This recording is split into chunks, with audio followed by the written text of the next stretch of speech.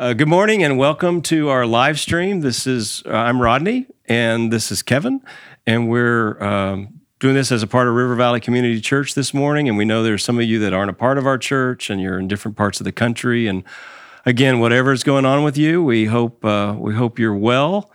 We know some of you are actually in an environment that has opened up again. You're going to restaurants, and here in Illinois, we're not doing that yet. Not yet. But Not yet. It'll come sometime soon. So we're going to do something a little special, really special this morning. I think we're in the office of Kevin Polke and with KP Counseling. So KP, Kevin Polke, and this is Kevin, and he's a therapist and runs this business. In fact, why don't you just kind of introduce yourself by telling us how many kids you have, and how long you've been in this practice, and did you grow up in Rockford? I don't know. Yep.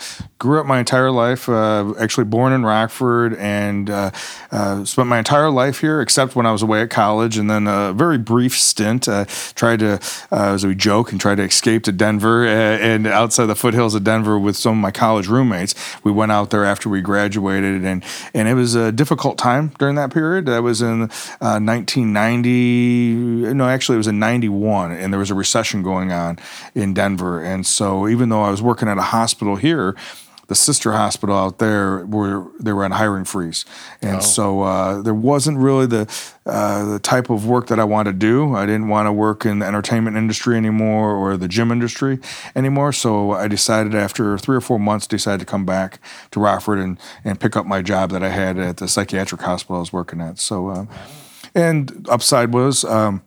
not too long after that, about 6-9 months after that, my wife and I started dating, and we've been together since '92, and got married in '93. And I have a 24-year-old son who was my college athlete and played football. And then he graduated and now is almost done with his master's in social work. So he's going into the field as well. Okay. And then my daughter, who's 21, she's my performing artist. So she does musical theater and acting, singing, dancing. And as I mentioned, she's 21 years old. And she just finished up her junior year, her third year, getting her bachelor's in social work. And then she's also going to go on and get her master's. So she wants to use art, expressive art and counseling, and try to incorporate that. So I get the best of both worlds. I got athletes and artists. Exactly. And so it's been beautiful. My wife is an artist by trade and by training. And so we get, and she's also an athlete. And so we have a lot of fun conversations at our house. And you experienced, it sounds like, going to Colorado and the economy problem. What a lot of people right now, a lot of our graduates are getting out of college and they're realizing people aren't hiring. So I guess if nothing else we can learn, it turns out okay. Yeah, and to be honest with you, I graduated here, went to Illinois State, graduated with my undergraduate, came back and I worked part-time as a correctional officer for Juvenile Detention Center for almost a year. And then I worked for another year after I left there. I went to the psych hospital, and I graduated in May of '90. I didn't get my first time full-time placement until September of '91. Oh. So it was a lot of part-time jobs, a lot of hustling, still bouncing and working security in bars and different things like that for bands and stuff like that, as well as while I was just trying to make it happen. But it was almost 18 months, I guess 15, 16 months before I got my first full-time job that my degree allowed me to get. A bouncer to therapist, kind of the same deal, really. Yeah, close. And then don't leave out the bodybuilding world either. That was a whole nother world that I lived in. And have you been a Christ follower since you were a kid, as an adult? Since you were a kid? Yeah, well, so I was raised in the Lutheran church, and we'd go to church every Sunday, and I remember Advent and Lent on Wednesday nights, and that was part of, it was Grace Lutheran Church, the church I attended growing up, and then it was Tabor Lutheran when I was in high school. And my experience with my youth director, Cal Carlson, when I was in high school really opened me up to, of course, I was only knew what I knew, what I've been exposed to. but he would take us on Sundays to different churches and see and experience different types of services and different types of denominations. And that really, and then different youth groups we would, collaborate with, and that really opened up.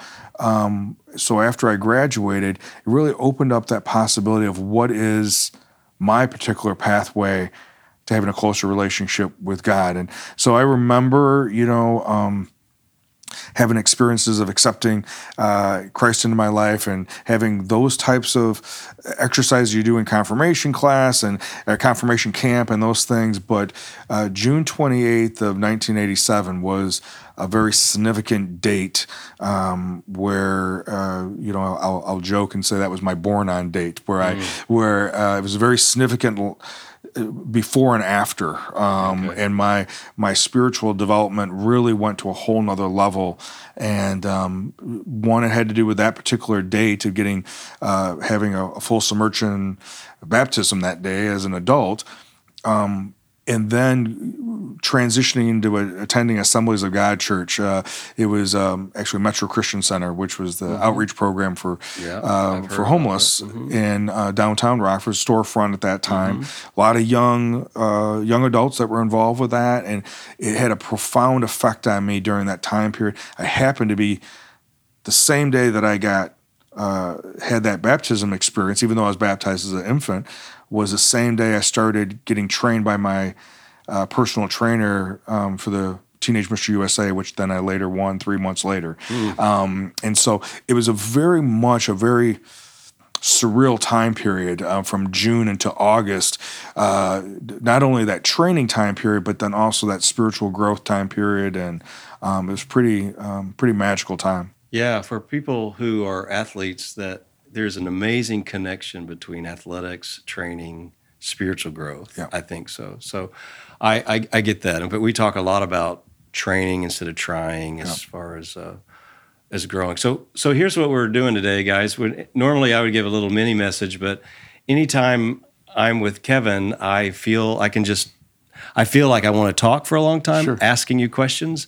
And I literally can feel my soul grow when I'm with you. You challenge me, but you have, I think God's Spirit works through you to help us. So it makes sense when we're in this weird time to be talking to you and to, there's lots of folks here at KP Counseling that are qualified, and it's a Christian counseling place. And I know your vision is to help people, and I know you also like people to not to be able to get over their fear of counseling or to see it as something terrible. When I say to people, we could all use counseling, and a lot.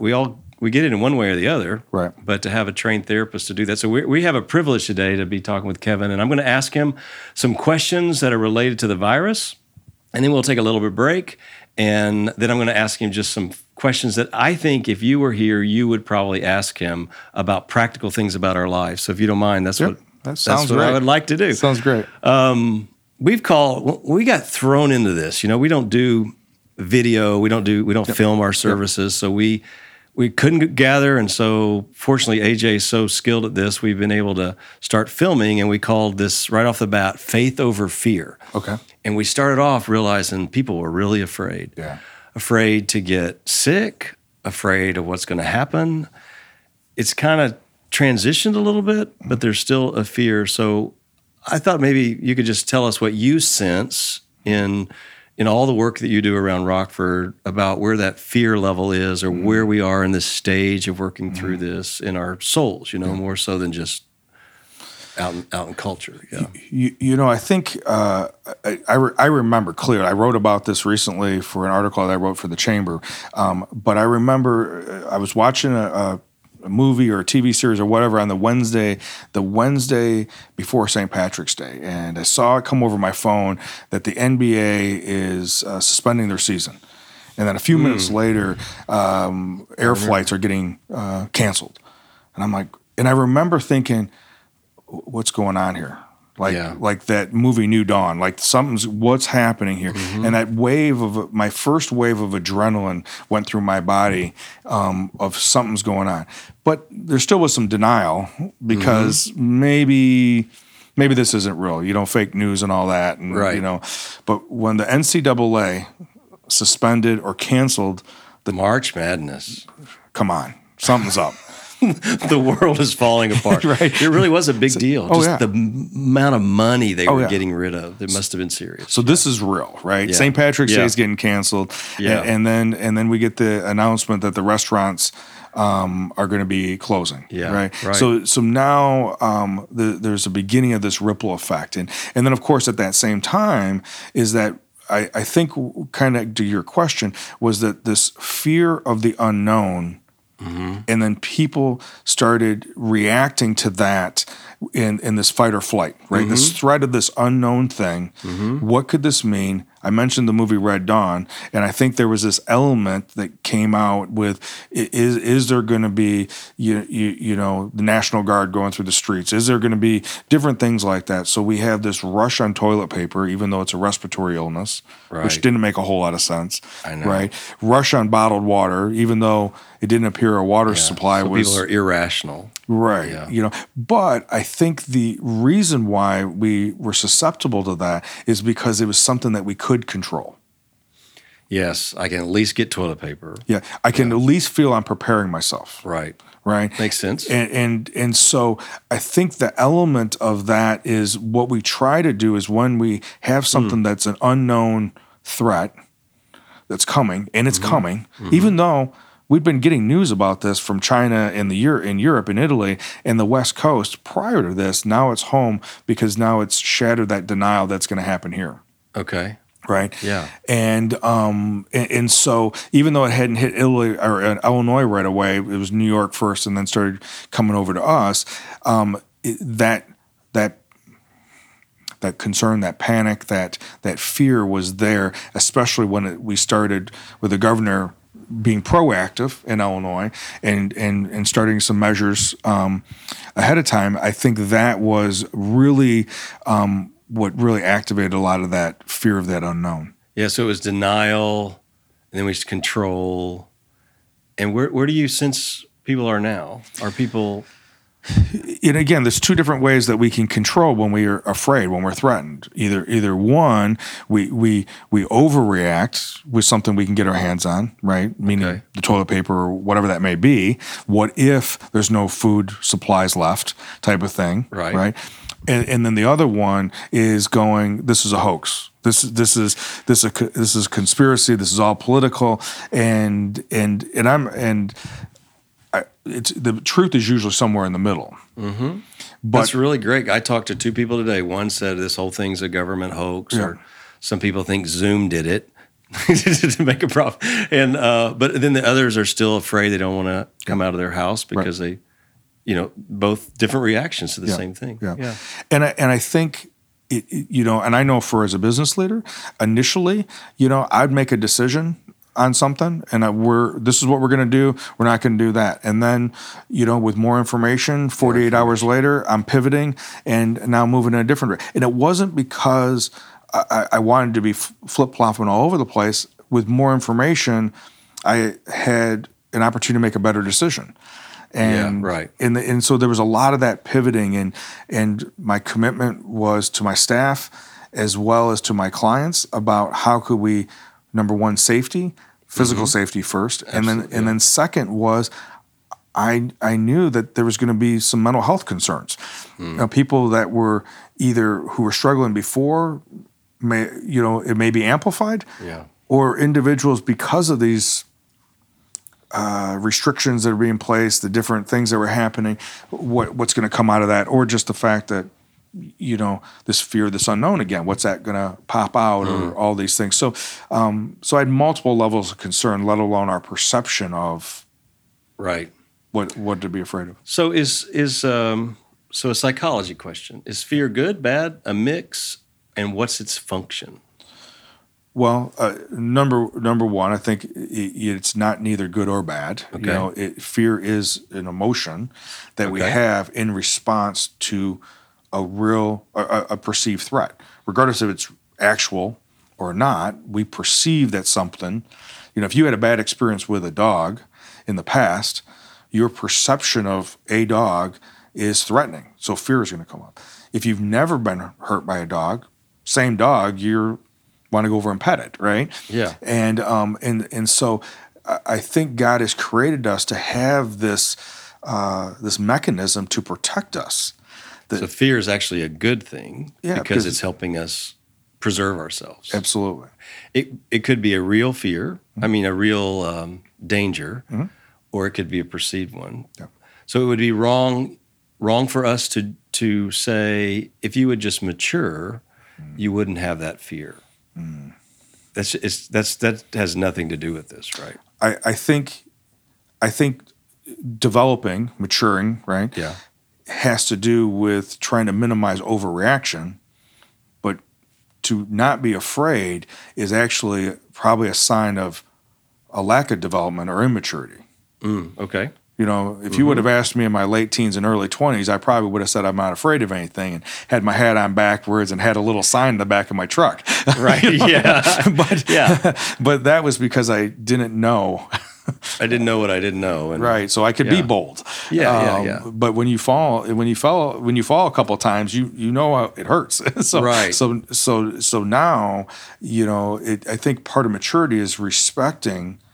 Speaking of the virus, I have a respect for the virus and what the virus can do. But I also have to recognize what's not necessarily the virus. What's the virus not going to do? I'm not at this moment today not convinced that rubber gloves are going to keep me safer than my skin, because in both cases I need to wash my hands before I bring it close to my face.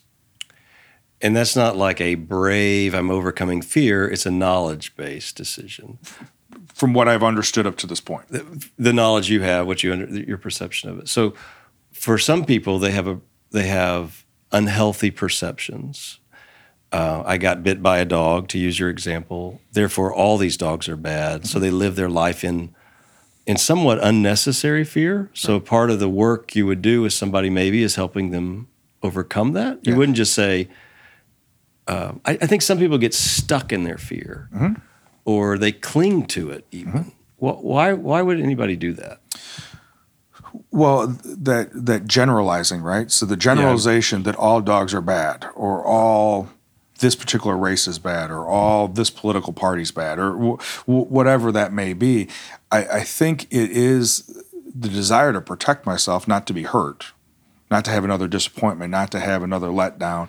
So protection again, protection. Okay. You know, again, because that's the number one thing instinctually that we try to do is survive. Yeah. Okay. Right. But my brain can't differentiate between the dog that's coming at me, or the car, right, or my perception that I get triggered by. I see a dog, and I'm projecting that the dog is going to attack me just because the dog's there. My body's responding the same way. My brain is responding the same way, so my body's going to respond the same way. Okay.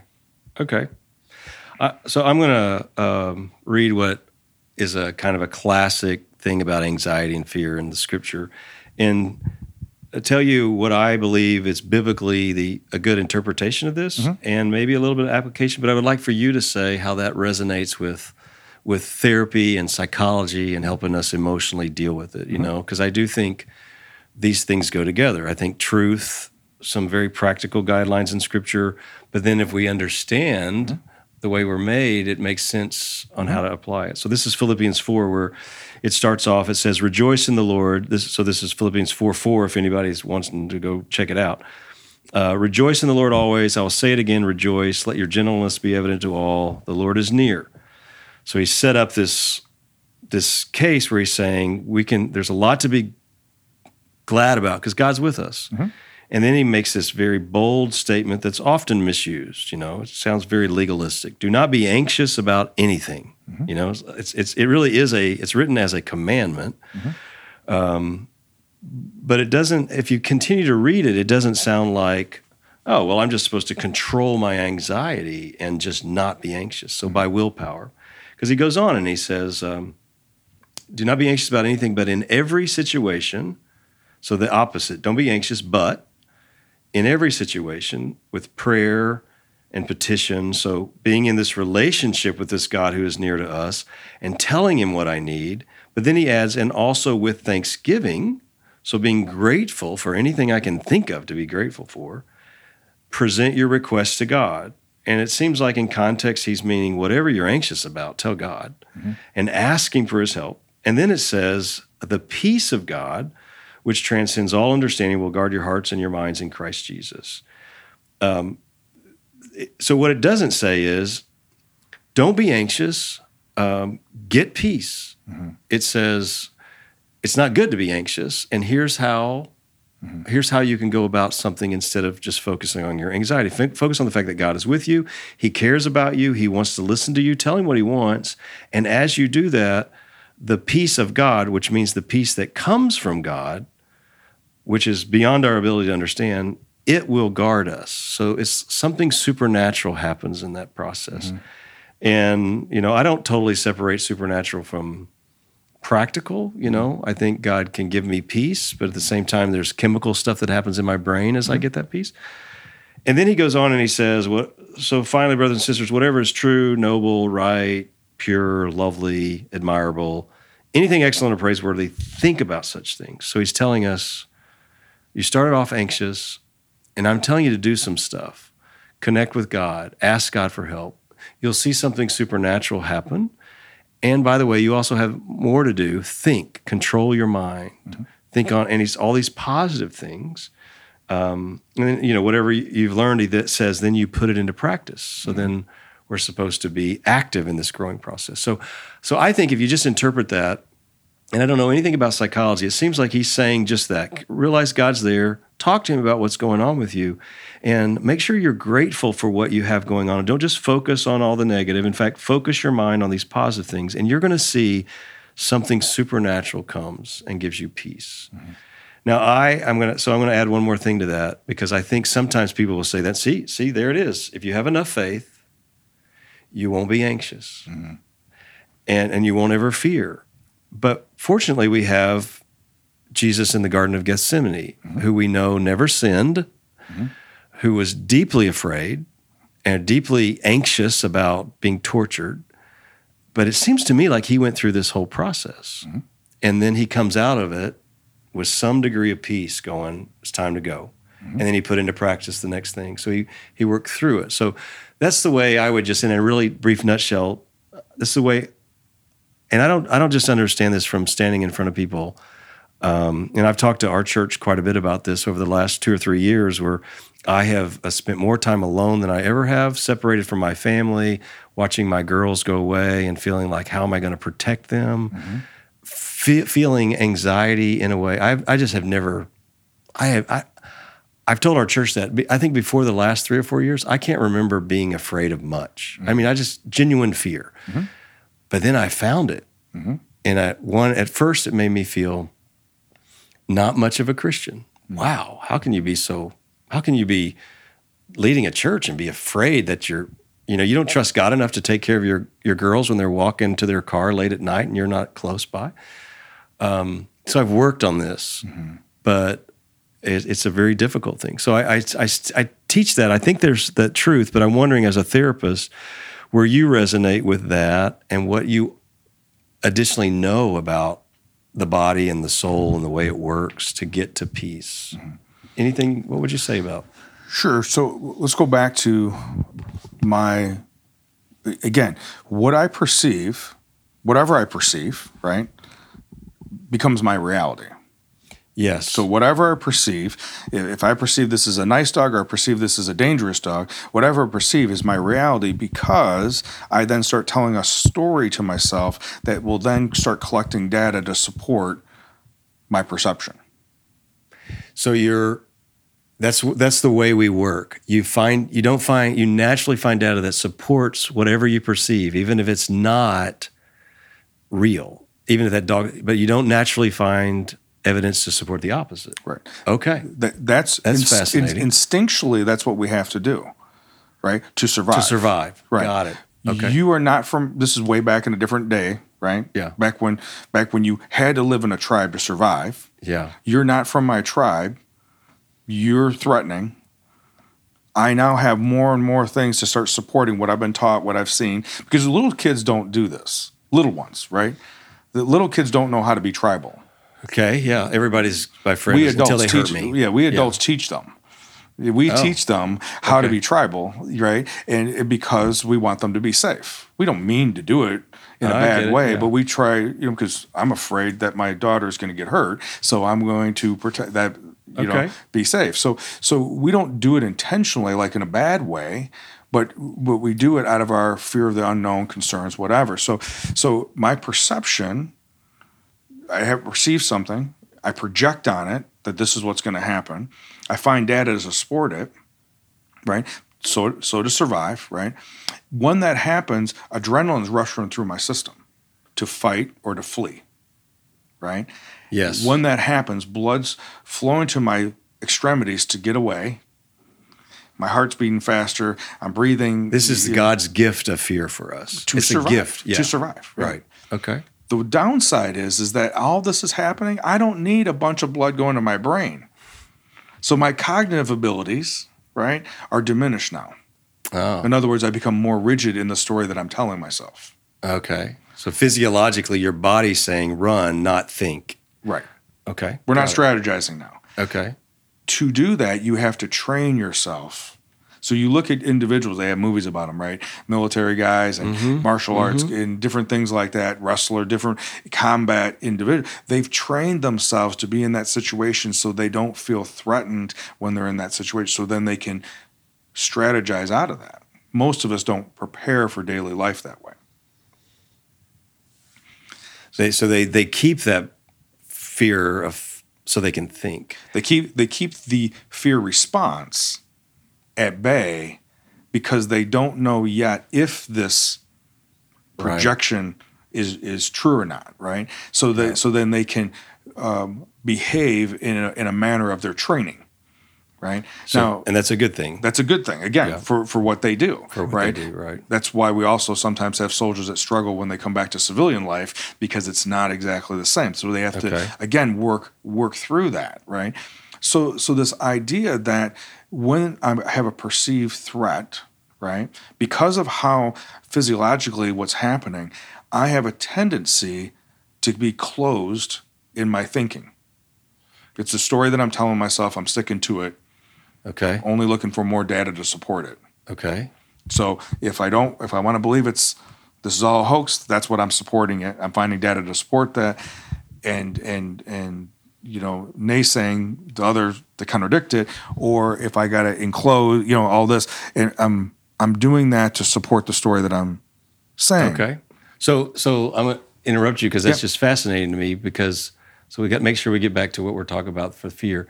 So my primal instinct is survival. So it will do me no good to look for evidence that I'm wrong because I could really get hurt if I'm wrong.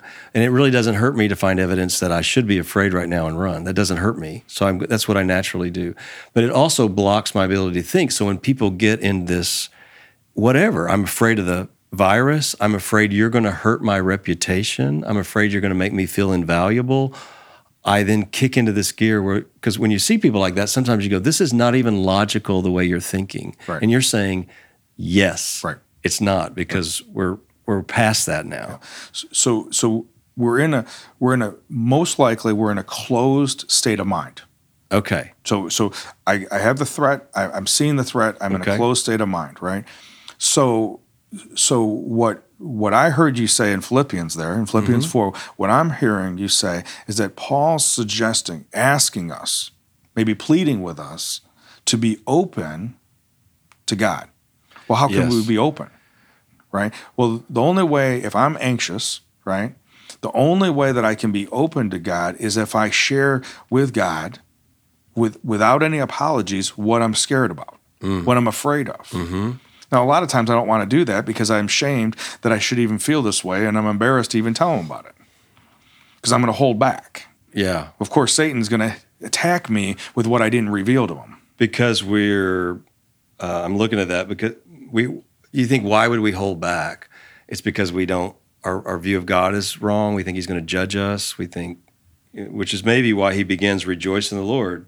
rejoice. It's great. It's awesome that he's near you. He loves you. He cares about you. But if you great- don't believe that, Be grateful that he already knows, Adam, what you've already done. yeah, So why are you hiding from me in the garden? right, exactly. Be grateful that he already knows. He's not judging you. He's actually seeking you. Yeah, empathetic. Correct. Yeah, Waiting, understanding. Yeah, waiting, wanting to create a space for you to come just as you are. Yeah, okay. Right? So I think that's what it means to me, what that means.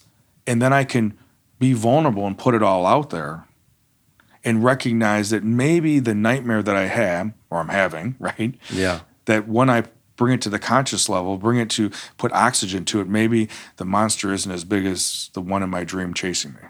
yeah. And so do you see it that there's both of these things going on where I see as where he says, think, so you make a choice. I have control about what my mind goes. I don't necessarily have control of my emotions. Is that right? A little bit, but I definitely have control of my thoughts, even though when I'm running for flight, or I may not have as much control, but he's saying you have some work to do. You can do this thinking and you can put some things into practice, but then there's this other side where the supernatural peace of God is going to work too. So is it in therapy, is it both things going on where I've got some work to do, but I'm also asking God to do something bigger than what I can do? So the magic that happens, right, if you want to call it that, the sacredness that happens in the space, right, is that you come in and you're afraid of something or ashamed of something or whatever it is, and then you trust the process to come in here and share with another person about what it is in front of God, right? It takes a ton of energy and effort to do that. Right. Right? My responsibility is to make sure that I hold a space for you, non-judgmental space for you, just to unpack it, throw it out there and unpack it. The magic comes is that not only are you relieved by the fact that you did it, and I didn't crucify or judge you or whatever, or you incinerate or whatever the fear was, right? That somehow the magical piece is that somehow you now have a different insight possibly, or maybe I can see something in it and ask you to look at it from this angle or whatever, and then something changes. Something changes about you looking at your own fear, or just the fact that you were able to talk about your own fear. That, to me, is what God's promised us, that he'll walk with us through it if we'll allow ourselves to be open for him to walk with us. And it sounds like what you're saying, and for all of us that are doing this, if we're not in a therapy session, but with our friends, if we give them space to admit what's going on in their life, it is a very godly thing to do. And when we don't incinerate them or judge them, that actually kind of calms this big fear that they have, and now they can deal with the other fear, the deeper stuff, or the real stuff that's going on. Yeah. That's pretty great. And I think I have to, at least, right? I joke about this sometimes when I do talks, is I have to discern who am I going to bring that to. Yeah. Because I have certain people that in my life, friends of my, people that care about me, people that I care about, but when I go and bring it to them, and I'm in that closed-minded space, I'm fearful space, man, I regress to a 15-year-old. I'm a really good pouter, and I'm a really good whiner, and I'll go right there, right? Yeah. And I have other people I know that if I call them up, if I meet with them, I want to be a better man, even as I'm about to say something to them. I want to see this from a wisdom perspective versus a fear perspective. It's my responsibility to discern who I bring this to. Right. That's on me. And I can't do that I have to be aware of that when I'm not being threatened and I'm not in a bad space. Yeah. Does that make sense? Yeah, it does. In fact, I want to ask maybe on the second half questions about friendship, because I think a lot of people don't have those people where they're safe in their life, or they have superficial, they're safe, but they've never risked talking about serious stuff. So why do you think, this may be a super simple answer to you, but that people respond differently to the same event? Some are terrified, some are like, no big deal. From everything, from I'm walking close to the cliff, and some people, I don't even feel it, and other people are like, get away from the cliff. And the same thing with this virus. Is it the way we're wired? It's probably very it's not a simple one, isn't it? Because as I'm looking at you, you're going, well, there's wounds and there's hurts and there's experiences, but I think it's a combination, right? It's a combination of a variety of different things. It could be, everything from the nature part of us, right? How we were created, right? Yeah. And some individuals, may have a sense. They may never have had a bad experience with heights, but they may sense that it's unstable, right? And that has to do with energy fields and different things like that. And so that may be that something's going on. Others may have really good balance, and they just have a lot of experience of, even when they fall. Oh, there you go. Yeah. Well, right? Yeah.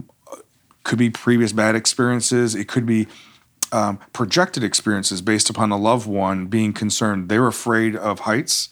Yeah. And so then they've projected that onto their offspring about being afraid of heights. There could be a combination of different things that may be going on. I think in all of them, whatever our wounds are, right, direct wounds or indirect wounds, they are our responsibility of what we're going to do with them. Mm-hmm. We may not have been the cause of them, right? Yeah. They may have happened to us, but we do have a responsibility of what we're going to do with them. And what I believe is that God, regardless of how they happen, self-inflicted or as a victim to something, God's going to walk with us and be with us through the healing process if we're open to it. Yeah, that's really good. He's not going to force it, though. Right. We have to be open to it. Got to be open to it. Yeah. I think one of the things that you said as a practical application before we take this little break is I think it's really healthy to be able to walk in other people's moccasins, Jesus said one of the primary duties of our life are to love other people, and we're supposed to love them the way we want to be loved, which actually means love them the way I want to be loved is the way I need to be loved. So I should love them the way they need to be loved, not I don't project the way I need. Yep. But I think it's very hard to get out of our own moccasins because it's really easy for me to go, roller coasters are not scary. What's the problem? Right. When to someone else it's terrifying. Mm-hmm. And they do the same thing to me. You're just too risky. Yep. But coming out of going into this new world that we're going to have, where we're going to be going to restaurants, and some people are going to ask us to put on a mask, and it'd be really easy to be judgmental because we live out of our perspective. So what you've said to me is really helpful, that people respond to things because that's where they are right now. Mm-hmm. Mm-hmm. We don't know why. It's not because it's a weakness. Mm-hmm. Is the biggest thing you've said. It's not because it could be personality. It could be the way your parents raised you. It could be a bad experience. It could be just chemically the way you're wired. I think some extreme athletes they just do not feel some of the fear that I feel when I look over the edge and think I'm going to jump. And then there's other people who can't even get close to the edge, So I think that's a good thing for us to remember, that as we love our neighbors and even our enemies, that we try to love them for where they are. Mm-hmm. And of course, like you said, we want to encourage people to go, I think you're being crippled in life a little bit because of this fear you have. Do you want to talk about it? Mm-hmm. Can I help you with it? Because maybe some of it's perceived. That's good. Well, and I think for me, it's I know that I want to be empathetic. Yes. Period. Right? Yeah. Okay. I know I do. I really do. But it's much easier. I know me. It's much easier for me to empathize, right? To get an idea of what it might be to walk in your moccasins if I've heard your story. If I've heard your story. Yeah. If you explain to me, if I hear what you're afraid of, or why you're not afraid, or whatever, and if I can understand your perspective of that, then I have a greater possibility to then see it from your lens and not mine. And then I have the opportunity then to empathize. That's so great. Let me make sure I understand it by telling a story that I just popped into my head. Stephen Covey, I think, tells this story in his book, 7 Habits of Highly Effective People. it's about perspective. But he says, so the quick story, and I'll get some of this wrong, but I'll just make it up and it'll make sense, that a guy is on the bus, there's these kids and they're just being crazy. He's had a hard day of work. He's so irritated at these kids. How can, and he's really irritated at that dad right there because he's not controlling his kids. And then finally he gets upset at the dad and says, what is wrong with you? You're on a public bus and your kids are just bothering everybody on this thing. And then the dad says something like this, I am so sorry. And he's got a tear coming in his eye and he says, we just left the hospital and these kids no longer have a mom. And I don't know what I'm doing, and I don't know why they're acting like this, but I think there's a reason. And then that man all of a sudden went, it's okay. Mm-hmm. Let him go crazy. Because is that what you're talking about? That's exactly what I'm saying. Because that makes so much sense to me, because my tendency as a weak human being, wanting to be empathetic but not, is that I judge people without, I don't feel like I'm a judgmental person, but I evaluate. And I go, you shouldn't be. This should be without listening to their story. So maybe the best thing we learn today is to love. We first say, tell me about what's going on, or tell me about your story. Tell me about your life. Why are you in this place? That's really good. Thank you for that. Yeah. Let's take a break and we'll come back with some fast questions. We all right? Yeah, I'm going to keep it going. Okay. So. How long are we right now? 44 minutes. So we started, I'd say 5-10 minutes. So we're probably about 30 Oh, that's minutes. great. That's great. It's really good. Really good. It's really good for me. I just gave the introduction to church. I'll ask these. This is great. Yeah, So I know. you. This is great. This is what I do with my podcast all the time. It's just this. You right? do this all the time? Yeah, this is what we. Well, I mean, Different. I'm there. You know what I mean? Okay. But the flow, right? This is what That's fun. when I have a good podcast, good conversation on the podcast. This is how it goes, right? But I'm over the one asking questions, and but I try to get them just to talk about whatever, Yeah. and then I'll tell a story like that, because I don't think that story was planned. That you just I thought if that's right, I get what you're saying, so I wanted to say it, and I think maybe it helped them. Okay. So we'll leave the camera the way it is and just keep talking. Just keep on. Okay. So what would be happening in the flow when AJ edits it? Somebody will be giving announcements about things going on in church, and then they'll listen to a worship song, and then we'll come back. But I think what we'll edit in. We'll just film this at the end, and then you can see if it works. Okay. I think it would be really funny, like if they do the announcements and they go, now go to a worship song, and it's like an accident. They came back here, and I'm laying on the couch crying. Oh, sure. sure. And talking about how hard these people at church are. Sure. Are you okay with that kind of? Sure, absolutely. Okay. I'll even get the clipboard out. It's like it's so on the nose. Yeah. These people, I don't know if I can cry, but I'll try. Yeah. So we'll do that at the end so you don't have to move the camera. Okay. That Sure. works. That's perfect. Okay, let me look at what. Okay, I'm just gonna throw out questions, and again, if I ask too many, then we'll just cut it down. But So one, and you can get this on this, but one of the things I think also is that what I think God, if we're being open, God and the Holy Spirit are going to help us discern. Right? So I'm being open to you telling me your story. But let's say your story, you get to a certain point in your story, you're not telling me from your heart anymore, but you're telling me your agenda. Right? I'm going to listen to that to a certain point. And if I'm open, I'm going to hear it. And then at some point, because I'm trying to be open, right? And the Holy Spirit goes, it's okay to walk away now. this is not in therapy, but in friendship, or Period. so. What does that look like? What does it look like when I switch from my story to my agenda? What do you? So let's say you start telling me your story, and then something triggers in your mind, right? Yeah. Let's say if we're talking about something extreme like racism, Yeah. right? And you've been brought up with a particular type of racism, and it's so locked and loaded, and then all of a sudden, or for that sake, let's talk about religiosity.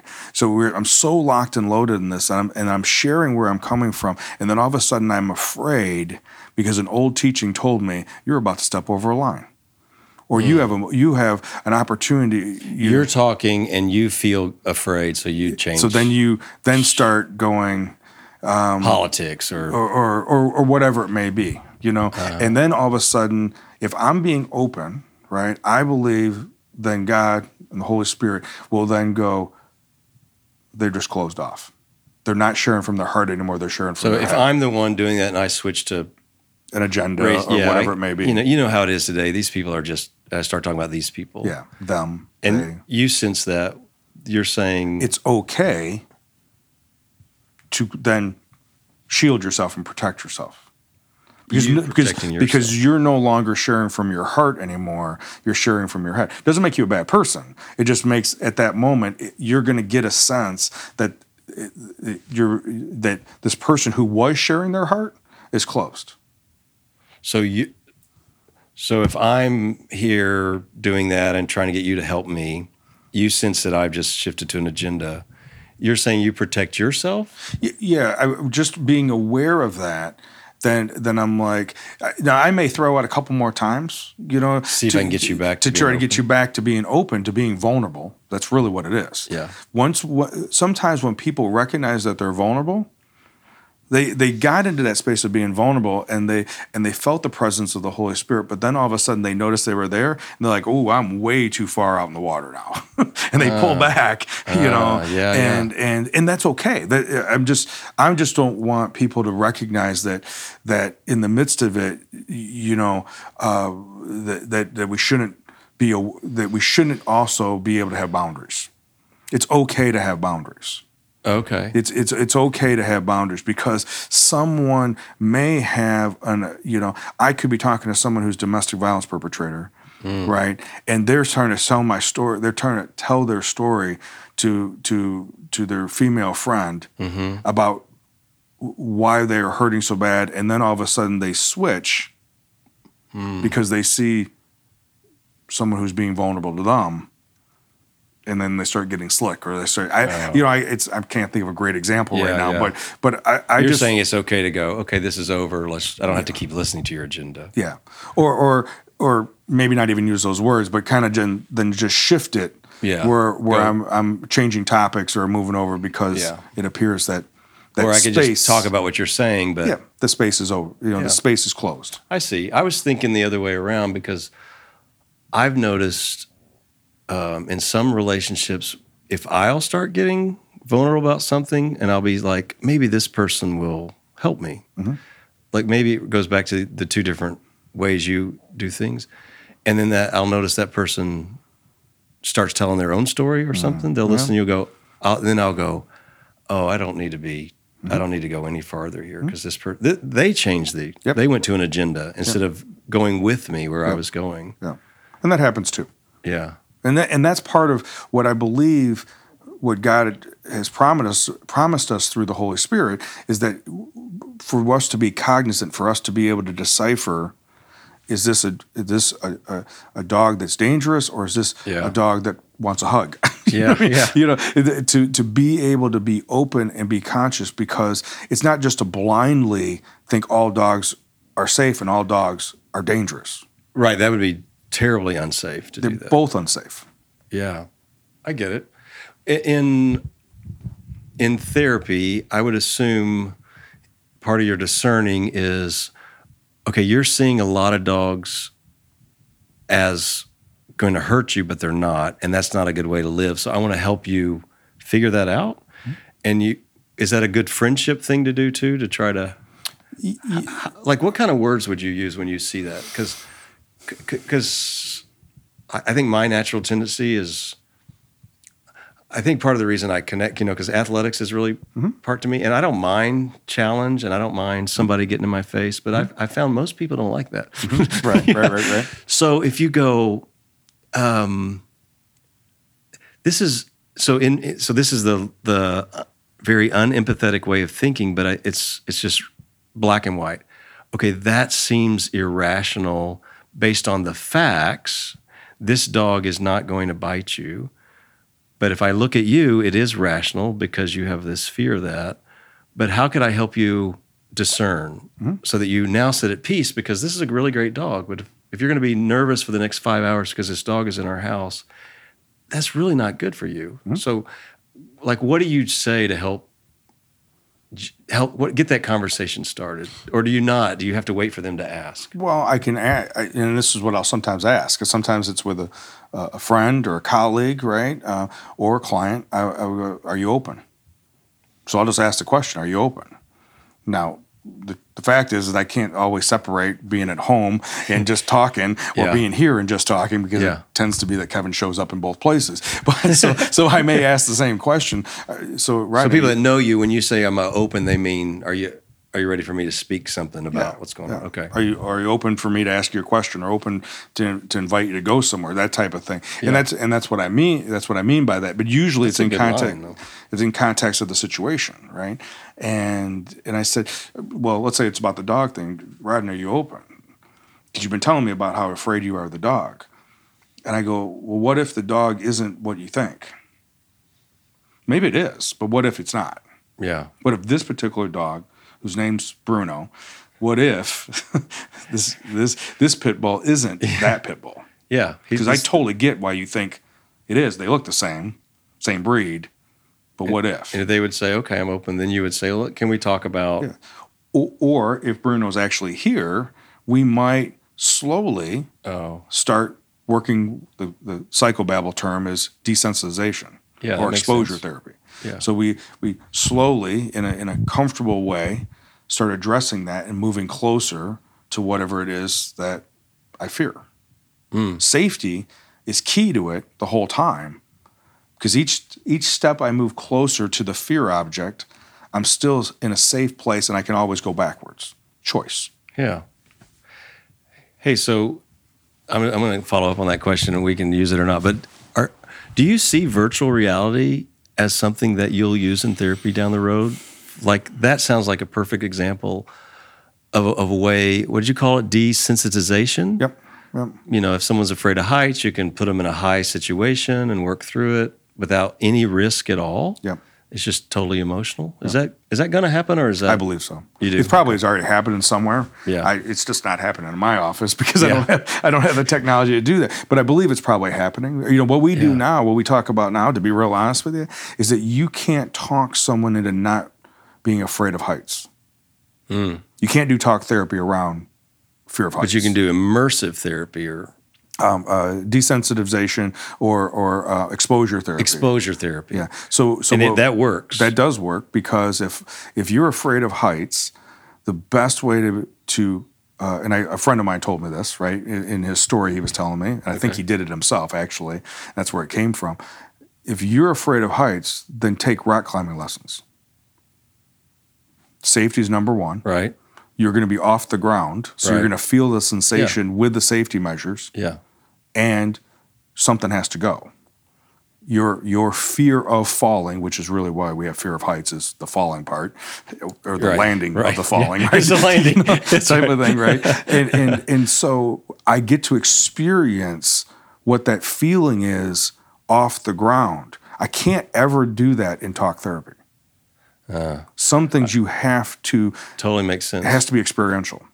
But I wonder if I know it's virtual reality and up high, I know I'm not actually going to fall, but there's something that could trigger your brain to start It's good practice. practicing It's that. a good practice. It It's seems kind of like it may like be a good step. it's kind of like exposure therapy, where if I'm afraid of snakes, right, and I have a snake in a glass container over there, if I have a true fear of snakes, I'm uncomfortable with it being over there, Yeah. even though it can't hurt me. Yeah. But as I get closer to it, I'm addressing that fear without the risk. Yeah. Yeah. Makes sense to me. Okay, so I want to ask these questions, and we'll see what you have to say about them. I think they're practical for our lives, and I think so. What I'm trying to do is ask questions that I want to ask, and what I think maybe people listening might want to ask if they got to sit here in this chair. So, but I want to start with a church question, because you know at church, I think every church in the world, the primary goal that we have is ultimately to glorify God. But we do that by helping as many people as we possibly can become Christ-like. So we help them. You know, the problem we have in our lives is that we we rebel against God and we don't have this relationship with God. And then Jesus said, I came to pay the penalty for that so that you can have your sins forgiven and we can have this relationship restored. But then he doesn't just leave it there. I think even growing up, I was taught the point is to get people saved, but I think the point is to get them redeemed or restored to where they're supposed to be. And Christ-likeness is the goal that God says that he's working on us and eventually we'll be Christ-like, we'll become like him. And the closer we get to him, the better we can experience life. Jesus said, I came to give you life and give it to the full, the incredible life, the abundant life, to help us flourish, to help us thrive. So the more I'm like Jesus, the better life is, because I don't get angry as much. I can see, I have a better perspective. I know what is real, what is not real. I'm getting whole, I'm getting healed, all those good things. I think that's what you're about. In fact, the video, which your webpage has changed since I first saw you. The first time I looked up KP Counseling, it had this. I didn't know I was in the right place because like this is an auto restoration place, and sure. Now I don't know if it's the same video. It's the same idea, and if you have never seen it, you just go to their website and watch this video because it's really a beautiful metaphor. Mm-hmm. It's of a guy that loves older cars, and I don't know who he is, but he's obviously skilled in restoring them. So first question about that. See, I said the church, I think, is in that same business. Mm-hmm. Do you think the church and counseling, therapy, clinic are doing the same thing or different? How do they relate? I think in the ideal state, right? Yeah. And ideally, they should be both doing the same thing, right? Ideally, they should be doing the same thing. They should, right? So now we know we're in trouble because we're shoulding. Right. But this idea of in counseling, we're trying to create a space, right? Okay. That if you were coming in, create a space for you to come in and for me to ask you, right, to get to know you, right? For me just to get to know who Rodney is and what is he coming in for, mm-hmm. right? So it's developing a relationship, creating a relationship, right? First and foremost before we get into any transformation or restoration, right? Because why would you want to transform or even change it with me if you don't know me? I don't trust you, and you don't know me, so you don't even know what I need to do to change. Yeah. Because isn't that what Jesus first said to Peter? After he got him a bunch of fish, right? And showed him this is what could happen, right? Come follow me. Yeah. That was it. Just come follow me.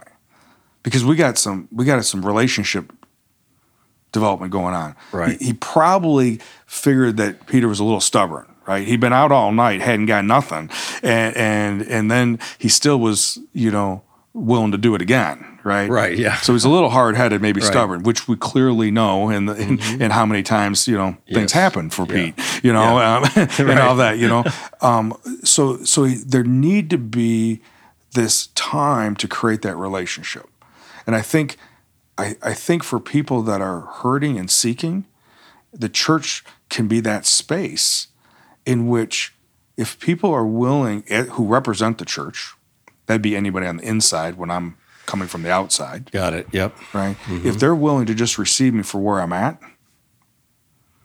and just see me for where I'm at that moment or that time unfolds, all my perceptions about what's on the inside of the church, because I've never been here before. I got projections myself and all these things. Maybe that's going to start. Maybe there's another story here. It really, if you think through that a little bit, like we're trying to accomplish the same goal. You've just got a niche in the fact that I'm just giving you space to work through your soul issues, where the church also has a function of gathering together to worship, which you're not going to do in a corporate kind of sense in therapy. but they really blend together. And I think if we thought through it a little bit more, we would do it. It would change our perspective of both, because some people think of therapy just as someone laying on a couch crying and giving out their problems and someone consoling them. Where I know some of your therapy, I mean, you have some great men's groups, you have some other groups. It's fairly challenging, and it's not just sit around and talk about our feelings. It's I'm wanting you to grow. The point is for you to grow, to change. And then some people's perception of the church is that it's supposed to do all these programs and all these functions and have all this stuff going on. And we may simplify that and say, no, everything we do is for that purpose of helping people become fully alive. Yeah. And if anything that we're doing is not doing that, then that's probably not a biblical thing the church is supposed to be doing. Somehow we've adopted some other strategy that's not a good strategy. So they really do more than complement. I don't even know the right word. I think they're more synergistic than that. What you're doing is we just have a little bit, and I think in a church where it takes a different type of skill to do some of the things you do, which is why I would talk to some people and go, I need you to go see Kevin because he's got a different gifting than I do to help you with that. So that's interesting to me.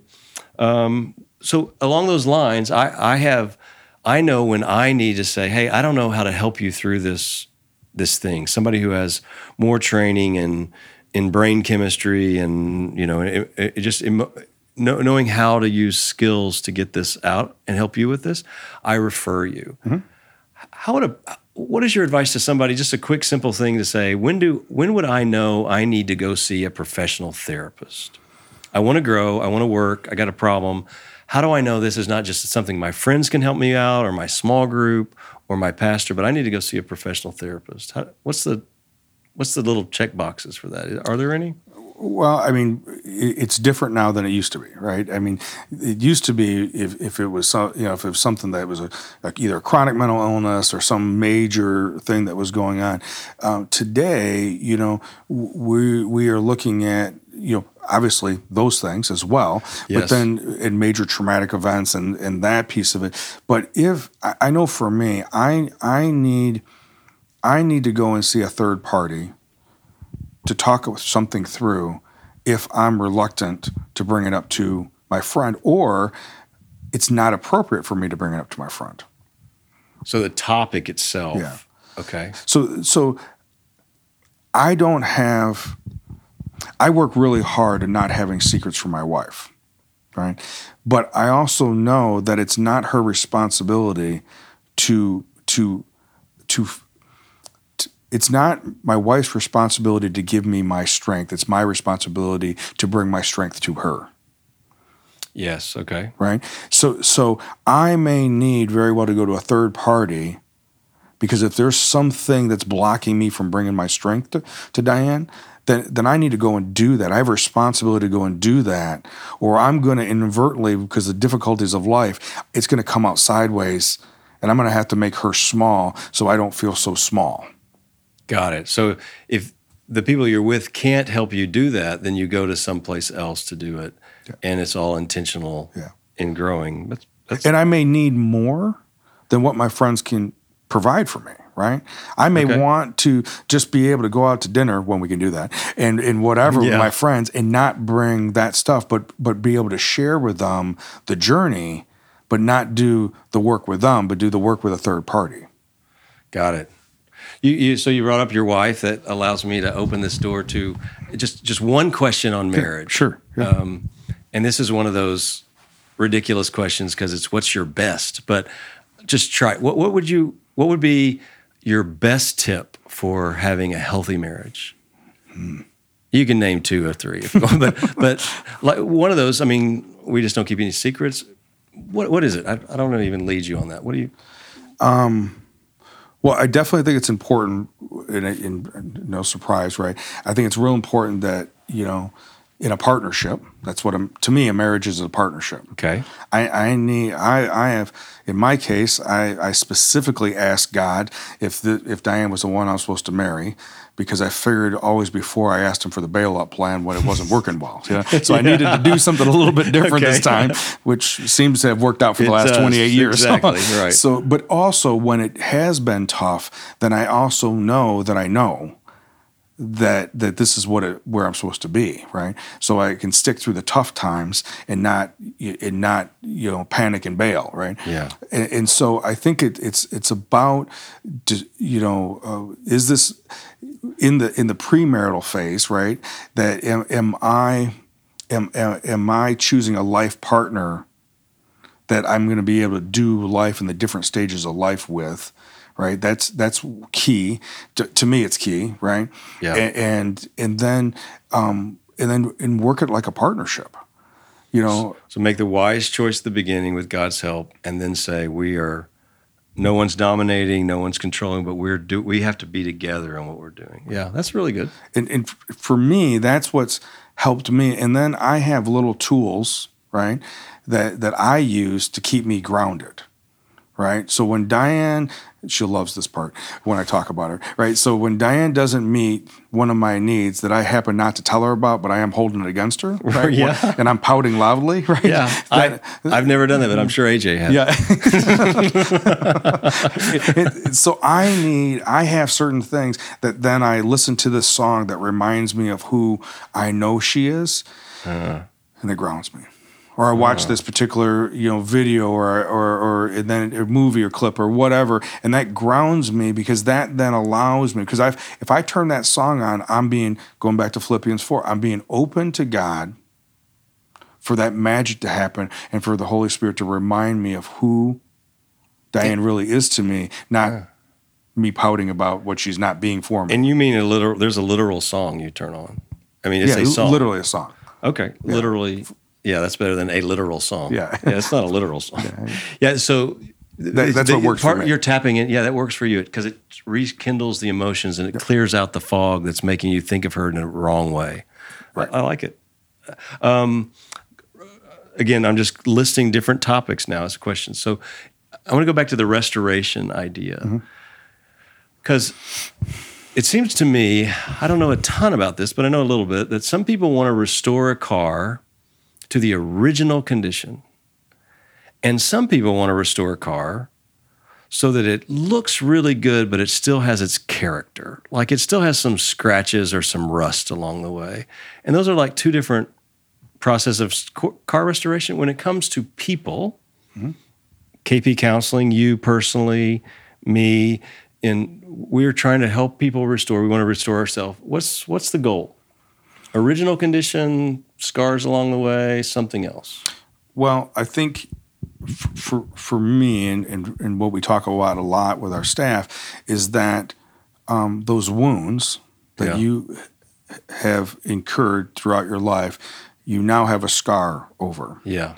And they are opportunities for you to transform into something greater than you would be if it wouldn't have happened.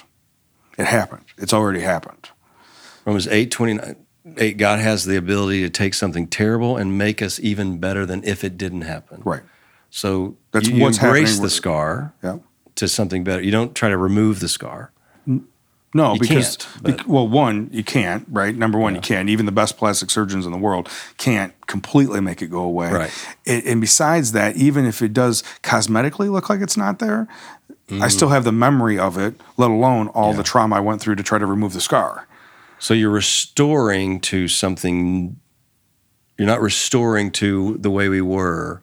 So a couple goes through conflict. We want to restore this marriage, not back to what it was, but to what we can be having gone through this. We can't ignore that, right? So when Corbin Tyson originally came up with the concept about the video, and we discussed it about the video, is we used the line in there that essentially it was being restored to what the original intent was supposed to be.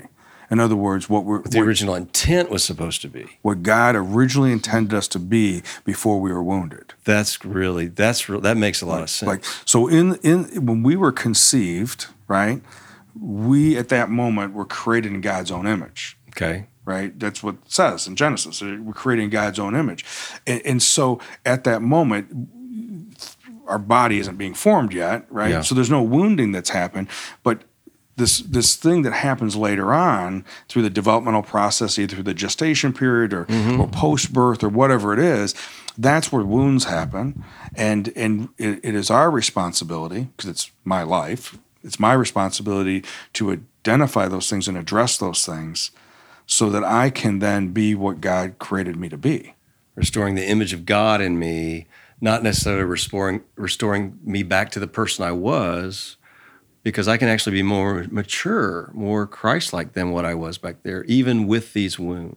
Yeah, because even like something horrible happens to somebody, and now I could go back to where I was, or if I go through this, I can be more empathetic with other people because of what's happened to me. I get it. That makes sense. And it's what you said earlier, right? We are not going to go back to February of 2020.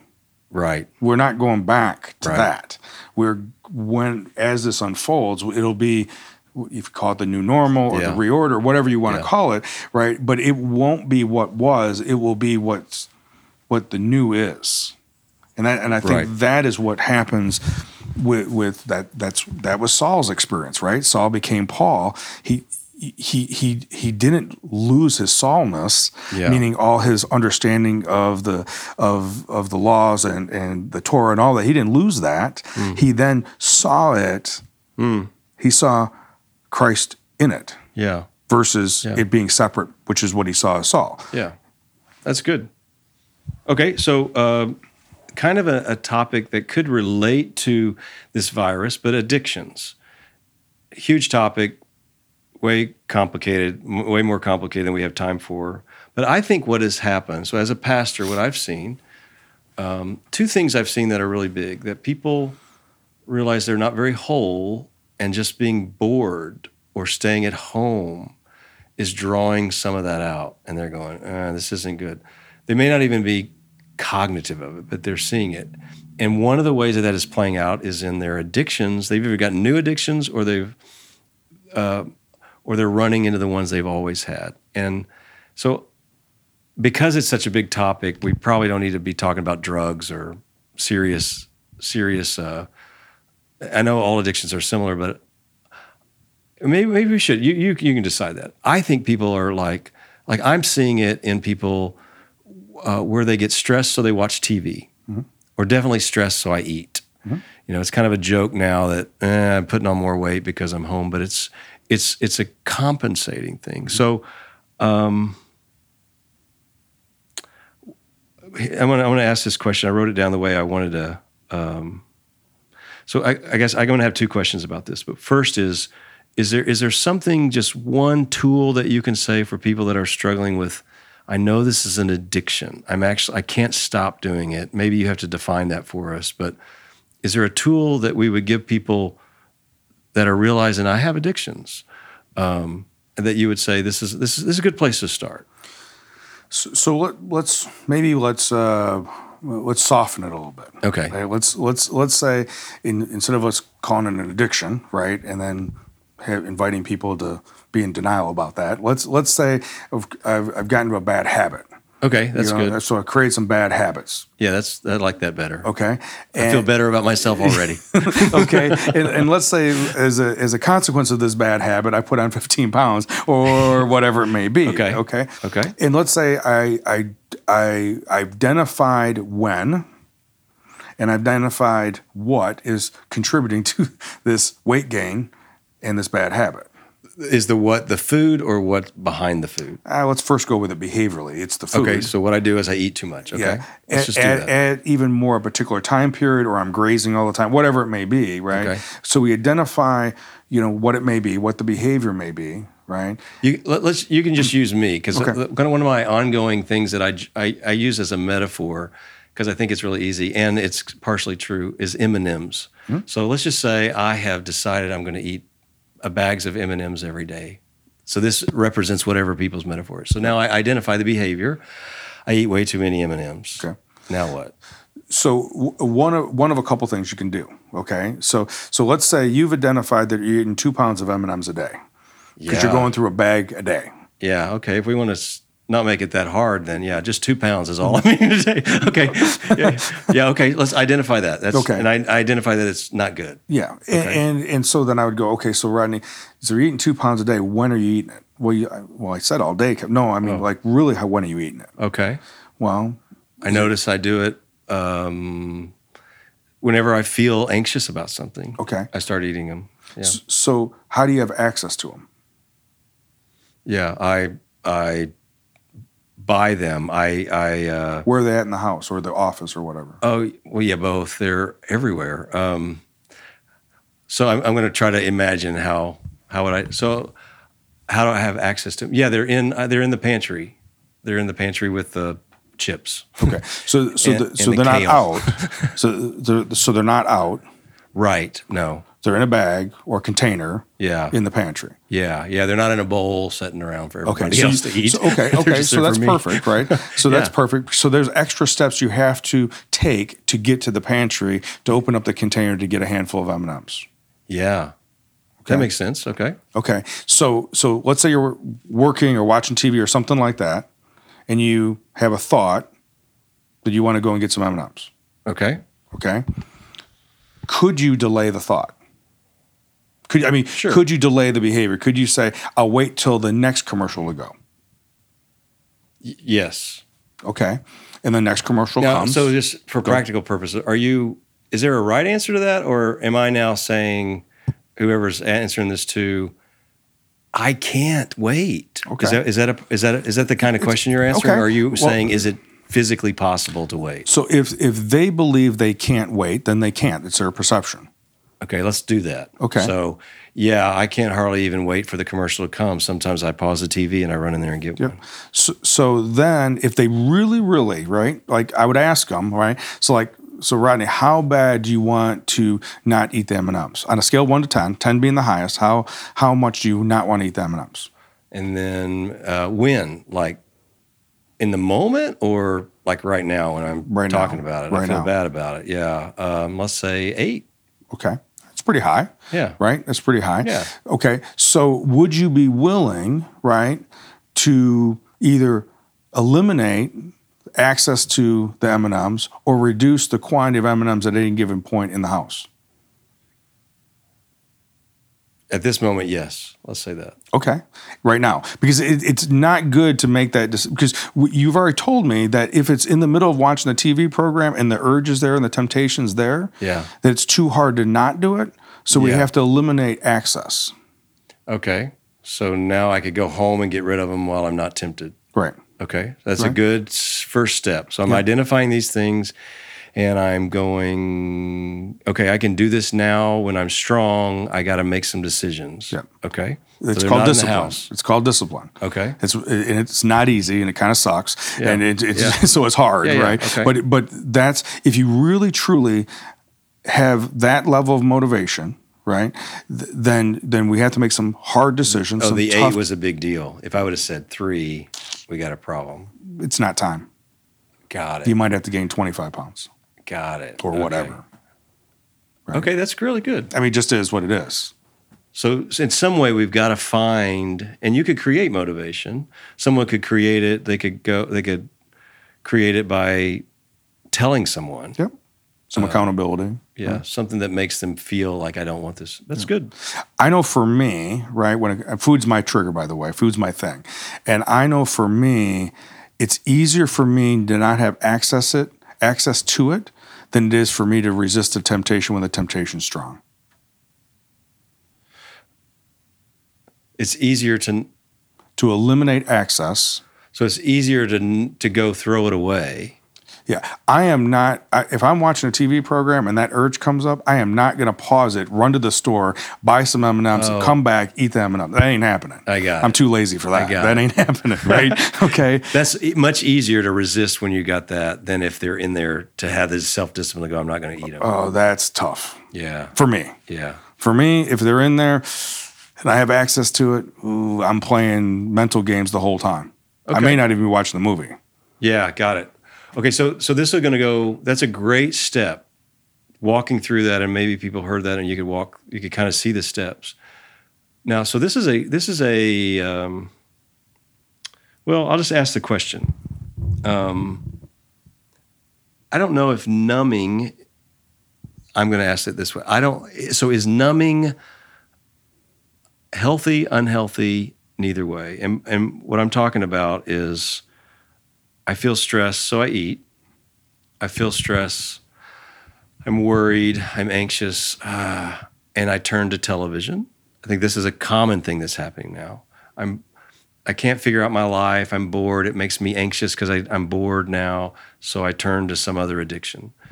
If the addiction itself, so if I'm not putting on weight, if I'm not, some people talk about, I have to have a glass of wine every night. Mm-hmm. It appears to me like this is a numbing thing. Mm-hmm. It's my way of controlling my emotions. Mm-hmm. So my first question is that okay? Or is that a problem? Is it only a problem if it's bringing, I'll tell you why I'm asking the question. Is it only a problem if it's bringing pain into my life, like I'm putting on 25 pounds because I eat M&Ms? Or is it a problem because God expects me to go to Him or to some other resource through Him to take care of that? Like, is that an unholy thing to be numbing? I think I know what you're saying. So it's kind of a judgment question. Yeah. Is this a bad behavior? Yeah. But so I think there's I don't think the judgment aspect. I just got done saying about discipline. Yeah. So yes, if that's your goal, then you're going to have to discipline yourself to do it. It's going to be hard, and you gotta toughen up and you gotta just do it if that's what the goal is, right? But at the same time, I don't know if judgment usually doesn't lead people to feel guilty. It usually leads people to feel shame. And shame is awful. Right. Yeah. Got it. Yeah. Shame isn't going to change. There's nothing godly about shame. No, and it isn't going to change behavior. It's just going to. It's not going to change behavior. No, it's just going to make it go into secret. Got it. Right? Guilt is maybe God's way of motivating us sometimes, but shame is. It's the opposite of the enemy, probably. Yeah, it's the opposite. Makes it go into secret. Okay. Because that's what we do. We hide it. We just get better at hiding the behavior and then denying it if you ask me about it. So one of the main things that happened in COVID, right? The number one drug, specifically in the United States, but primarily the Western Hemisphere, number one drug that COVID interrupted, number one drug, busyness. Business. Okay. Busyness. To be busy. Yeah, this is my numbing. This is my addiction. Yeah, because I don't have to necessarily be productive as long as I'm looking like I'm being busy. Yeah, got it. So that was removed like that. Yeah. Right? And so what do I do with all this? Stuff started bubbling up in this time of not having the distractions of running the kids here or doing that or this meeting or that meeting, all these different things that were going on. We had a lot of time on our hands that we aren't used to in 2020. Okay. Makes sense. Getting used to it in the last 10 weeks, right. Or at least we've been exposed to it. Right, yeah. Right? So I think sometimes we were uncomfortable with that, and then we filled it with 6 hours of Netflix. Yeah. Right? Yeah. When maybe we could have got away with 90 minutes. Okay. Right? And then gone and done something else. Yeah. Right? Or whatever it may be. And so I think, and I'm the same way. I'm the same way. Right? I know when I'm restless. And I know when I'm avoiding, and I also know when I need to decompress. Okay. Right? There's so that glass of wine or that Netflix show or that whatever may be the transition from work to relax. And can be healthy. Can be helpful. Okay. Which then could be healthy, right? Okay. So I would love to say that I've attained some kind of spiritual development, that I'm self-actualized enough. I'm making fun of myself. That at a snap of a fingers, I could go into that spiritual zone. Yeah. Of being able to hear God. Yeah. The truth of it is that I'm worried about something, right? Fearful of something, that I'm closed. I'm in my head. I'm worried. So sometimes what I need to do is certain exercises, physical exercises, or I need to listen to certain type of music, probably why we have praise music at the beginning of a worship service, to create the container and go into that space. If I shame myself that I should just be able to zap into it. Well, I guess that's why I'm asking the question, because I do think there are some kind of church traditions that would say, sort of like the faith and the fear, those things are separate. If you're faithful, you won't have fear, which I don't think is true in Scripture. Of course, when we saw Jesus model that for us. But I also think it sounds like, so when you start to be anxious, you should just pray, and God will supernaturally bring his peace, Philippians 4. And the thought is everything else is a crutch that you shouldn't have. But when I look at it, I realize, well, part of the way God helps me know him is he helps me know friends. And when friends give me, I need people to tell me good things. And that makes me more open to believe that God thinks good things. If all I'm doing is wanting God to tell me good things, but I won't listen, I have no people, I'm in trouble, I think. And I don't think that's a crutch. I think it's God's plan that people help me. But so I'm wondering I think people feel guilty sometimes to go, I am just so stressed. I just want to watch a TV show. And then they go, I watched 3 hours of TV last night. I feel like such a heel, and I'm not a very spiritual. I should have been praying. And I wonder sometimes if God allows us to have entertainment, help that can be helpful and done in a healthy way, that it's not always just awful. That ice cream is sometimes a really good point of therapy. But if you're doing it every night and it's your crutch, there's a difference between this is a helpful. I enjoy ice cream. It kind of helps me enjoy the day. We went out for ice cream. It was a great way to celebrate. I know I probably should have just sang worship songs, but the ice cream was wonderful, right? Isn't it some of those tools God gives us? I think if I am able to sing the song and be present, right? Okay. And be in that space and be open, then it's serving exactly what you wanted to serve. Yeah. Right? If I'm doing it because I think I'm supposed to do it, and I'm showing how good I do it, and how well I'm being good at doing it, I'm being good, so that's why I'm doing it. Oh, yeah. There's a good possibility that having fellowship with somebody, savoring ice cream, and hearing a person's story, or being vulnerable and sharing my story, or happen to walk out of the Baskin Robbins and somebody needs my assistance and I decide to be the good Samaritan and show up. Yeah. Maybe those are all, because since when did God not be in a place? Right. So Isn't God everywhere? So Isn't everything spiritual? Yeah. So it's not necessarily,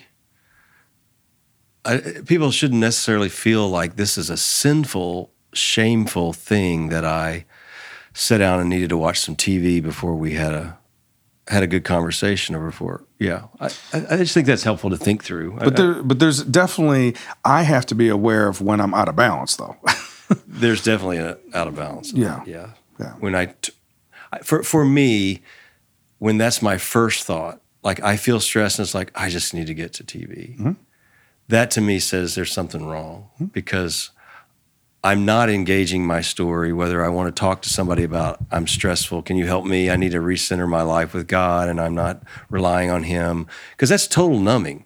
If I'm doing this just to never think about it and then I don't come back to it.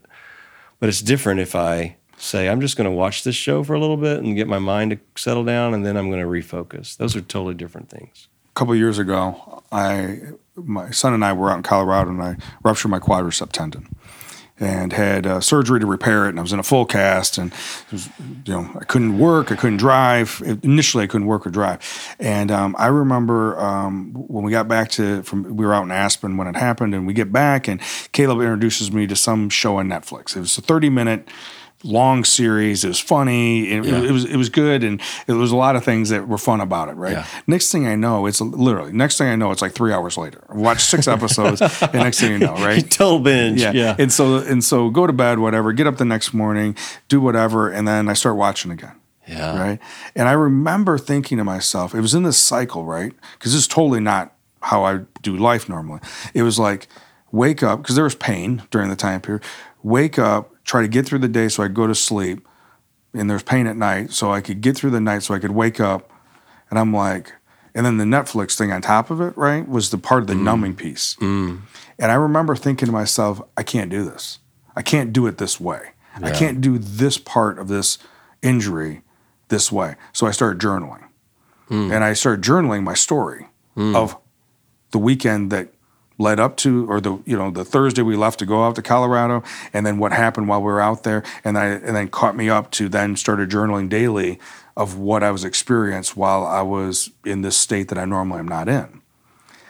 That allowed me, in my vulnerable state of being incapacitated, and people had to do everything for me, I felt somewhat more productive. And what I got out of that, which I didn't know I was going to get out of it, was then later, months later, when they asked me to write a program for a school system on resiliency. Oh. And one of the stories was what I was writing in July, I told in October. If you would have just watched TV and taken pain pills and tried to get away, you would have never been prepared for that. Not that part. Yeah. Leg probably would have still healed. Yeah, that's right. But I wouldn't can't have- imagine a torn quad. Yeah. Ooh. But I wouldn't have grown the same way that I had Right. the opportunity to grow from. So that numbing thing was going to take life away from you. You had to stop it. Yeah. I don't believe God would have judged me as being bad doing that. Yeah. I just don't think I would have had the opportunity to grow the way I did. That's a good, so not necessarily sin that leads to shame, just missed opportunity. Yeah. That's good. So I got a couple more questions, but that transitions right into this next one. What you've said multiple times, it's actually very helpful to me about I need to hear people's story, and I need to be able to tell my story. And I'm what I'm hearing you say, even like that, my story isn't, well, I was born here and I was here, but you're saying, I need to tell you what's going on inside of me right now, what I'm thinking, what I'm struggling with, what I'm feeling. And somehow that's always appropriate. I think that is so critical. I think it's a big part of what church exists. I think local churches are just places where people can be and be loved and accepted and valued, not just easy cheesy, but also pushed to be who you're supposed to be. But if you can't tell your story, if you can't connect for whatever reason, because I'm not open to it or this group is just so superficial, then we just waste years of opportunity, right? I'm wondering, because I think we, as our church, I think we have a hard time doing that. I think sometimes people sit in circles for years and they go through Bible study stuff and they talk about some things, but they never really share their story. And I have not figured out why that is, but it makes me sad. And I'll ask people sometimes, they'll go, yeah, I don't really think I have a close friend. I go, you don't have any close friends? I don't know that I do. Not the way you talk about it. Not the way you talk about it. Is there a reason you think, because our society, kind of all the statistics say people are very lonely, very separated, which is good for counseling business because people say, I'll just pay to go talk to somebody. Sure. Because they need it so bad, Yeah. right? And you're trained to be good at listening, and then your heart is also there. But you have any idea? I mean, you're a part of a church. Do you know what are some obstacles and what could facilitate real community in a church? Because I think people would be drawn to Christ if they could find a group of people that were that loving, Christ-like to each other, that they could feel they wanted to hear each other's story, and they walked with each other all the time. Do you know obstacles or things we could do to make that happen? Well, let's say, what if one of the obstacles is fear? And the fear is of being vulnerable, and the fear is of being judged. Odds are most places that's a big obstacle, right? And let's say that's it, right? If it is that, fear of being judged, fear of not being good enough. Fear of being judged, not being good enough, okay? Yeah. Fear that I haven't arrived yet, Yeah. right? these might have even been thoughts that I've had of why I chose Just coming up with those. Yeah. why I've chosen not to be vulnerable. Yeah. Right. Chosen not to share my story. Right. Right. Of course. So I think for me, I remember the first time I went to a men's retreat and I saw, they were all men, obviously, it was a men's retreat. When I saw another man who I didn't know across the way do what later I found out was grief work or rage work, he modeled for me what was possible. And I saw him model that. I saw him do that, and he modeled that for me, gave me permission that maybe I could do the same thing. And what was it he was modeling? He was, and again, this was the setting of it, right? Yeah. He was getting into some deep, way down emotional, right? Letting out some emotion. Well, he didn't know. He didn't even know I was watching probably. But because of my history, you're always supposed to be in control. Mm. You're always supposed to be. Oh, I see. You keep, stoic, which of course I didn't know what stoicism was at the time. I thought stoicism was not having emotion. Just being tough. Yeah. And I didn't get that. That wasn't until just recently, actually, that I understood that. But so him giving me permission by modeling that for me, then I could then awkwardly start practicing it. Hmm. And then there's my turn, right? Not so immediately. One of the tools with that obstacle is to have people around you who show you what vulnerability looks like, what community looks like, or willing to risk it. Well, the obstacle is, in my case, the obstacle was fear. Fear, of doing it differently than I've been doing it. Okay. Of doing it different. So my old pattern was don't express emotions. The fear wasn't of doing it different. The fear was what people would do. Right? What would people think? So that's why I kept it inside, because I didn't know. Okay. And I feared I would be less than or judged. Yeah. So that's the obstacle. Mm-hmm. And so one of the antidotes to that obstacle was someone modeling it for me. Okay. Being vulnerable. So then it allowed me to think, well, maybe it's going to be okay for me. I still got to take the risk of doing it, but someone showed. So when someone goes, if you do an altar call and someone comes down and is vulnerable enough to show that they're not whole, that they're broken, that they need God, they need Jesus, that then gives other people permission to do that too. Yeah. Or giving their testimony or telling their story or whatever, right? We can't fake that. I mean, we can, but when it's authentic and pure, it spreads for other people. Mm. So one of the really good gifts that people could give in any Christian community, any community, is to be willing to be transparent and vulnerable, because that'll encourage other people to be transparent, and that's when we really grow. Yeah, that's good. But to do that, it's during difficult times, and like right now is one of those times. Oh, yeah. So it's easy to be transparent when everything's clicking. Yeah, that's when I'll tell my story. But when you're saying I'm really struggling. When I'm really scared because I don't know what's happening and I don't know what the right thing is to do. Yeah. Like this COVID thing. Yeah. I don't know what we're going to do come June 1st because I haven't been given the information yet. Right. So I know that I don't know. I know I'm going to show up. Just don't know exactly what that's going to look like yet. I know I'm going to show up. Our church is, I think every church is in this place. We've been trying to have that kind of conversation where we say, we don't know. But I think the natural tendency is, well, come on, you're the leader, or you guys are the elders. How do you not know? But that's really authentic leadership to say, together, we don't know, because we don't. Anybody that thinks they know what's going to be normal next year, it's just, we don't have any idea. But it also then puts us in a position to be humble, open to God's Spirit to lead us, open for new ideas.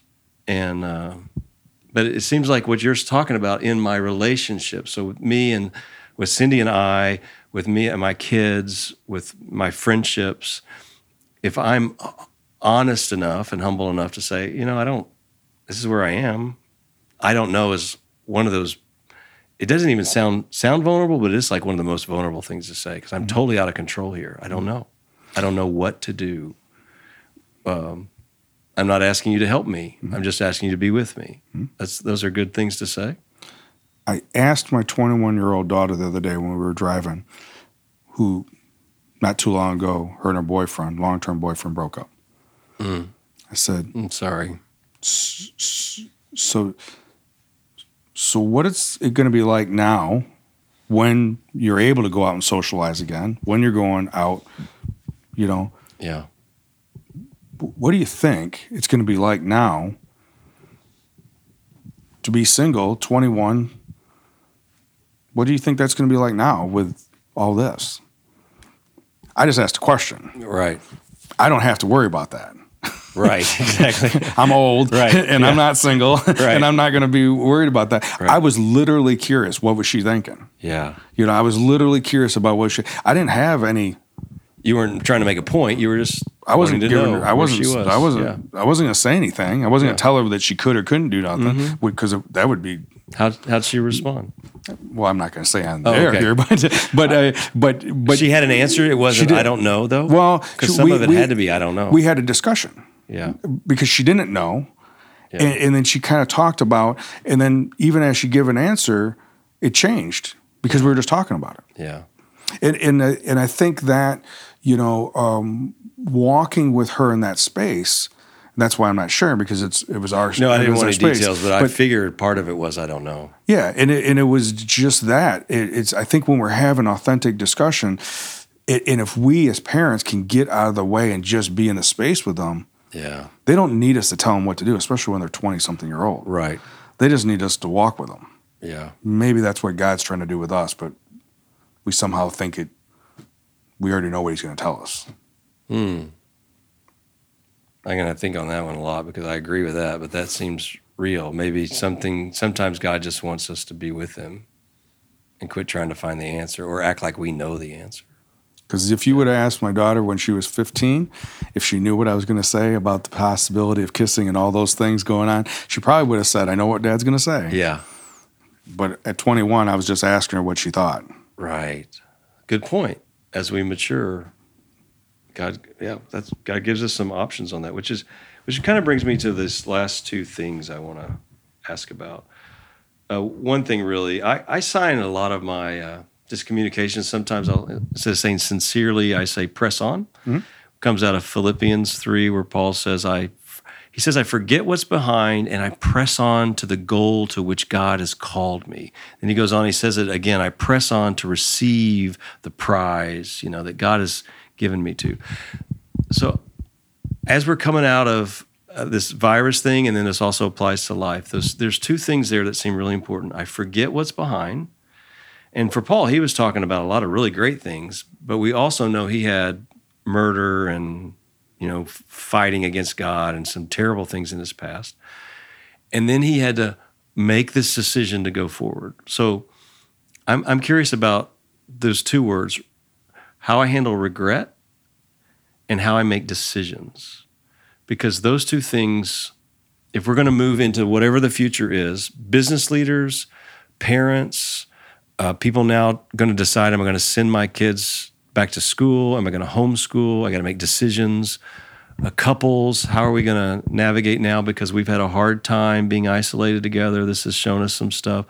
Or I have a lot of regret for the way we've treated each other. I'm curious if you have any tools that would help us forget what's behind, so get rid of regret, if we should. You notice how I qualify my things. I think I know the answer, but I'm like, you may know a lot more than I do, Kevin. That's why I'm asking you these questions. So should we get rid of regret? And if so, how do we do it? And then any tools to help us make decisions faster? Because I think people waste a lot of their life because they get stuck trying to decide. And I'm wondering if you just know anything as a therapist that helps us make decisions. I have a couple of questions I'd follow up on that, but I want to see what you say. So I think probably first, the fact that you talked about this being Paul's story, right? Right. So then I go back to when he was Saul. Yes. And if people don't know, he was persecuting the church. He was a religious Jew who thought he knew what was going on, but Jesus came and he rejected Jesus. So he was not a good guy compared to Christianity because he was really going after the church, persecuting Christians. the early church, trying to Yes. squash it from happening. Right. Right. And then he had this experience that was the beginning of his transformation. Yes. Experience when God speaks to him and says, I am God, you're persecuting me. Yeah. Blind for a couple of days, got his attention. Yeah, wakes him up that Jesus is the Messiah. Yep. Okay. And then he went and spent some time with followers of the way. Yes. Right. Perhaps 3 years of time. That's right. Yeah. I wonder when you say to forget what was behind me. I what popped in my head when you said that was the shipwrecks, the imprisonment, the flogging, all the things that had happened to him because of his new ministry. Yeah. All the things that had occurred to him to stop him from who he was destined to be. Yeah. To forget about those things. Because the people he had the message for were the ones that persecuted him, the ones that beat him, the ones that imprisoned him. Right. The good news is for you who've been trying to kill me. Yeah. Because he was one of them. Yeah. So he had to remember who he was so they'd forget what they had done to him. Mm. So instead of us being mad about what inconveniences that we've had, or for others worse, businesses, risk of closing and underemployment or unemployment and those things, decisions were made with the information that we had. Mm-hmm. Right? Some of those things we have to now let go of so that we can move ahead and be the father that we want to be. Yeah. So how do you do that? How do you some of it is letting go of the fact that people treated me bad. Mm-hmm. And some of it is I made some really terrible decisions and made some bad things. So I have a lot of regret. So it makes sense, forget it, but how do you forget it? Well, do you have any tools to help us it goes do back to what you said. I think it goes back when I can empathize with, because I knew who I was and why I was, maybe that's why they were the way they were with me. I can empathize with my persecutor because I was a persecutor. Yeah. Right? Yeah. So maybe that's what I can do to help me not be so judgmental about being judged. Right. Type of thing. But Okay. the prize is to be that father that I know God designed me to be. How to be able to see my daughter and my son the way Jesus sees them. That's to me that's the prize. Right? To be that way. To see my wife, how that song reminds me of her. Right? Or to see the person who walks in my office and see them and get to know their story versus their diagnosis. So is it a choice to forget? Is it just a choice? Is it that simple to let go of regret? And well, I think it's maybe forget about the things that you're hanging on to about the past. So if Paul was liberated from the prison, his chains were loosened, and he liberated. Because we just heard this. I just heard this the other day, right, in Acts. Right, that he was being flogged and persecuted, and an earthquake came, right, and loosened his chains, and the doors were open, and the jailer's freaking out because he thought all these prisoners left, and instead Paul and Silas, they were all there, and he ended up bringing the jailer to know who Christ was. They didn't leave; they could leave, but they had one they had to wait for. So Paul wasn't hanging on to what had happened to him, but he wasn't forgetting who he'd been. He wasn't forgetting. Okay. So because maybe that part about what you're supposed to forget is that angst that I have because of being beaten or what I've lost or whatever, that what I'm hanging on to that prevents me from striving ahead toward the goal of who I'm supposed to be. Yeah. But how could we forget? We don't want the scars to disappear. We can't forget it. Yeah. But I don't want to dwell on it. But I don't need to hang on to the shame or the beating myself up or so you whatever. think the moving forward is one of the tools of letting go of that. I'm because I'm just stuck. I'm spinning here thinking about it. I'm going to move forward. Okay, so the last part of that then is, are there any secrets to helping people make decisions when people get stuck in decisions? Because I think people are going to have to come out and make some fast decisions now, and it goes for the rest of life too. But the idea of decision making is a big topic. But maybe this is one we could end on. Yeah. Well, and what I've been trying to practice right now, as a leader in my household, as well as in the businesses, is that during the time periods when I don't have to make the decision for preparation.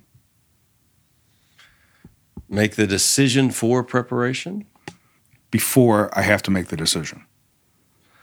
Okay, so example. Okay, so okay, going back to our M&Ms, right? Making the decision at the grocery store to buy either a smaller bag or no bags of M&Ms, so that when I'm watching the movie and I have temptation to go and get M&Ms, I'm not going to go drive to the store because they're not in the house.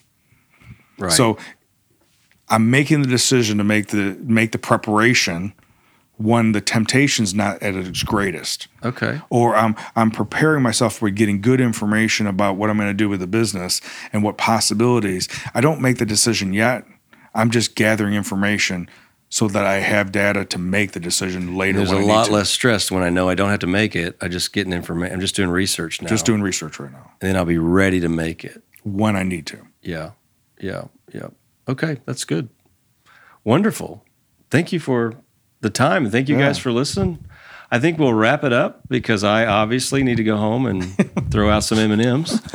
Is it wrong just to eat them to get rid of them? I don't know. We'll talk about that off air here. So, thank you guys, and I'm gonna pray if that's okay. Father, we're grateful that you love us. We're grateful that you give us friends. I'm thankful for Kevin. I'm thankful for what you've done in his life, even just our brief story of his story.